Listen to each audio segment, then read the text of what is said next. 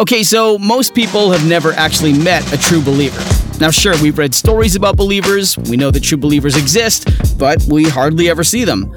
Well, Be Holy is a podcast that shines light on the behaviors, the mindset, and the duties of a believer, so that we can recognize God's children even when they don't look like God's children.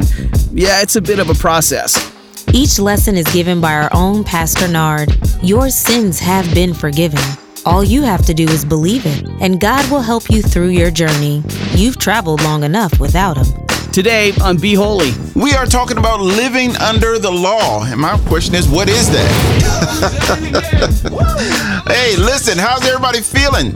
How you feeling? As I said before, this whole year is flying past us. Already, I can't keep up, but I'm not even going to try anymore. I'm just trying to stay saved. How about that? I'm trying to remain a believer and do what God says, regardless of what I think. That's key. Always do what God says over what you think. And you'll be in a good light. Trust me. You'll be protected, regardless of what's happening to you. The whole world can come crashing down, but if you're doing what God says, regardless of what happens to you, you're protected by God Himself. He has to protect you because you're one of His children and you're believing. And even if you're not one of His children yet, you're trying to learn how to believe and trying to walk in this thing slowly because you've been hurt by many other religions, many other faiths and whatnot. But now you've decided I'm going to give God a try. Well, it's time to give God a try then. Give Him a try. And so when you're doing this, you're actually walking in slow. You're apprehensive about what you're doing and who you're talking to and what you're listening to. But, try to hear what God says and tell Him that you're only trying to hear Him. And listen, He says, if you're honest, He will answer. If you really want to know Him and you're honest about it, sincere, He'll lead you to where you need to be. He will, regardless of what religion you're in, what church you belong to, what church you don't belong to, whatever. Even if you're a Satanist, you follow what I'm saying? You can be agnostic. You can be you can say that there's no God. Okay, fine. But if you're sincere about what you believe, if you're sincere about it, God will guide you back to where you're supposed to be. He will. And maybe you've never seen it before. Maybe you've never been a part of it, right? But He will guide you to where you're supposed to be. Now, today we're talking about this thing called the law. The law was the orders of God. Basically he gave us a list of rules. Well, not necessarily even rules. They were just things that He had an issue with. He has an issue with us lying to each other. He has an issue with us mistreating each other. He has an issue with that. And so He made known to us all the issues. Well, maybe not all of them. Listen, He made enough of them known to us to where we can live right and treat each other right. So He made those things known to us by writing them in a book and preserved the book from years past so that we could read them in today. He just set it up for us. He's always looked out for people who really wanted to know Him. And He always has a witness. Always has one. So it's written and He has witnesses. So you can't get around it. Now, this law, it takes a turn sometimes. It feels good when we can quote the law. Thou shalt not this and thou shalt not that, and you shouldn't do this and you should be this and you should be that, and this is what God is looking at and you should do this. It feels good to know those things, right? It feels good to know those things. And it really feels good to even say them. But here's the thing. The law won't save you. The law won't save you. I told the church last week, even the Bible won't save you. The Bible is actually for correction, faith. It shows you what to do, how to do it, but it won't save you. Now, some people say, oh, no, you're blaspheming. No, listen to what I'm telling you.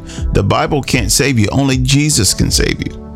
Now, if Jesus is the one who's doing the saving, right? He's the only Savior. No book can save you. No preacher can save you. Only God can save you. And he knew that. And that's why he set this whole thing up. So he told us what he had a problem with. And then he showed us, I'm going to save you anyway, though. But understand that these are the things that I have a problem with. And you obeying those things are not going to save you. Only I can save you. Now, you doing those things shows a good conscience towards me. It shows me that you're really conscious about what I have a problem with, or my will for people. You know, if you see what God's will is for people and you don't step in the way of that will, you don't want to mess up that will, you do what needs to be done. God will bless you. He will. I mean, we can get into some really, really deep things that God has a problem with. You know, we can start talking about sex before marriage or whatever, right? God has a problem with that. Even though it feels natural to do, he still has a problem with it, because not a problem with sex, but a problem with when you have sex. So sex after you're married is fine, but sex before you get married is not fine. You get what I'm saying? And so when you realize that you don't want to mess up the other person that you're sleeping with, because that's treating them wrong, so you try to stay away from it as much as you possibly can. And so God sees that. And so now you're applying the law, not just reading it.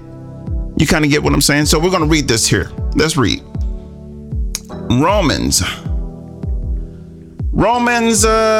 chapter 7.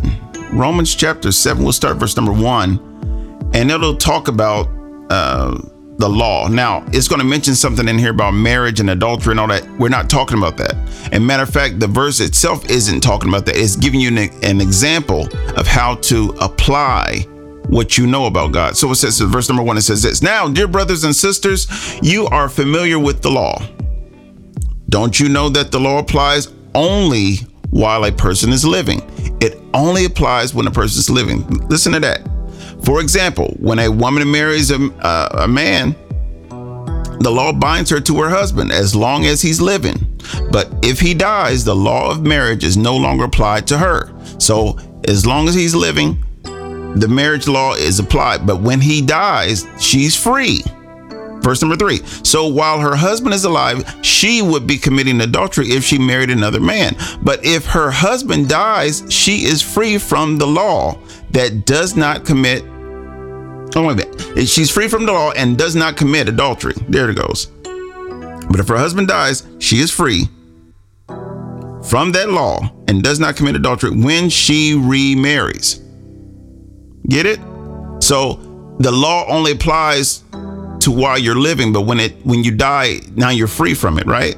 So here comes verse number 4. "So my brothers and sisters, this is the point." See, I'm telling you, when the marriage and the adultery wasn't the point. This is the point. You died to the power of the law when you died with Christ. So when you took on Christ, you died from the power of the law. And I know you're wondering, what is the power of the law? We'll see it in a second. You died to the power of the law when you died with Christ, and now you are united with the one who was raised from the dead. You're united with Christ when you put down the law. So once you died to yourself and you died to the law, you died to the law when you died with Christ. So that's what the baptism represents. You go down into the water and you're baptized, and you leave the old you in the water. The new you comes up out of the water. And so now you are united with the one who was raised from the dead. As a result, we can produce a harvest of good deeds for God. That's a result. Us dying to ourselves and raising with Christ, or leaving our old selves behind and taking on the new self, right?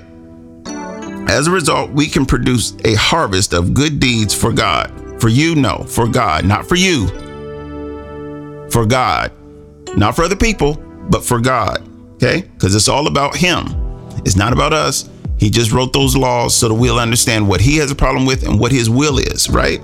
So if we just follow what He says, we'll know what this means. Now, verse number 5 says this: "When we were controlled by our old nature, sinful desires were at work within us."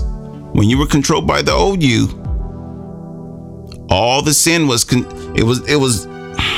how can I say it? I'll just read it again. "When we were controlled by our old nature, sinful desires were at work within us." the sin was already working in you and me. And the law aroused these evil desires. So when you heard the law, it aroused the evil desires. That's the power we were talking about earlier when you said, what's the power?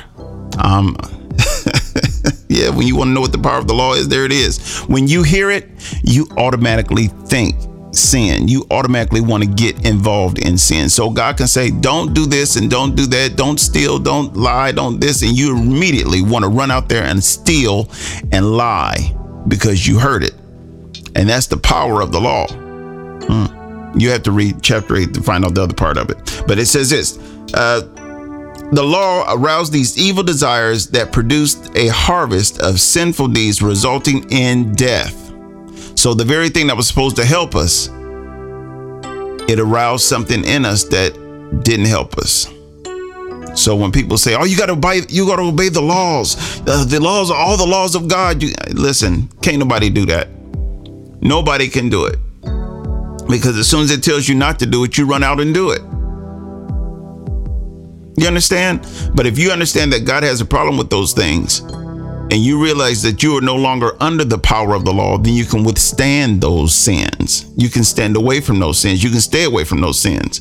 Verse number 6 says this, "But now we have been released from the law, for we died to it and are no longer captive to its power," the power to make us sin. That's what the law did. It told us what God thought, but it's something within us that just wanted to rise up and try those things. Remember how your mom used to tell you, don't touch the stove, don't do this, don't do that, don't do this, and you immediately wanted to run out there and do it? That was called the power of sin. That was the power. You knew what the sin was, and they told you what not to do, but something in you wanted to try it. Now we can serve God, not in the old way of obeying the letter of the law, but in the new way of living in the Spirit. Living in the Spirit is resisting sin. And so when you realize that God has a problem with this thing, or that thing, or that sin, or that sinful suggestion, or the evil that is around us, and that's just growing in. See, now you don't have to live by that. Now you can live by the Spirit. When you live in the Spirit, you're alive. And you no longer have to give in to those things that you know are wrong, or even the things that you don't know are wrong. Ask God to help you and live in the Spirit. Well, how did you feel about today's lesson? Speak with us at beholy116@gmail.com. Share Be Holy with a friend, a colleague, or someone who needs it. Connect with us today at beholy116@gmail.com. Your support of Be Holy is greatly appreciated. Simply text the word GIFT to 614-363-6133. And if you're ever in Columbus, Ohio, give us a visit. Come visit us. Brought to you by the First Church of Christ Apostolic Way, a small church with a big heart.